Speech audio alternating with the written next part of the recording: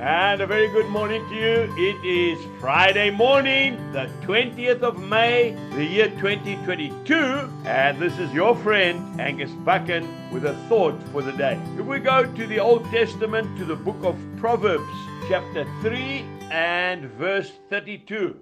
The perverse person is an abomination to the Lord, but his secret counsel is with the upright. And then we go to Psalm 25 and one verse 14. The secret of the Lord is with those who fear him, and he will show them his covenant. God will not share his close personal issues with a devious person. He will not allow us to enter into that private place with him, his intimate relationship. He only shares with those of an upright spirit. Secret counsel is found between God and his people. His personal friendship he shares with those only who love him and respect him, and those people who are straightforward. Have you noticed that when you are involved with something you know is wrong, God seems so far away from you, doesn't he? God's guidance,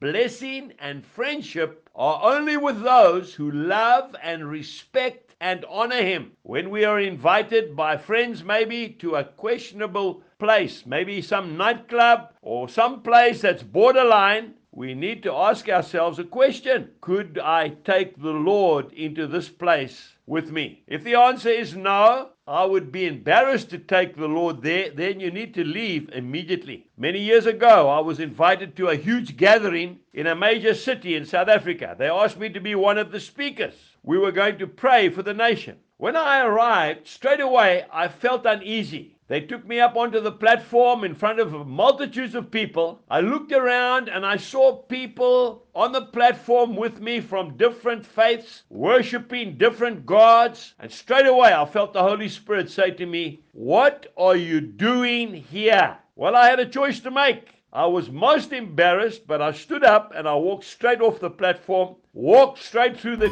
crowd to the car park, got in my car, and I drove away. I was so relieved.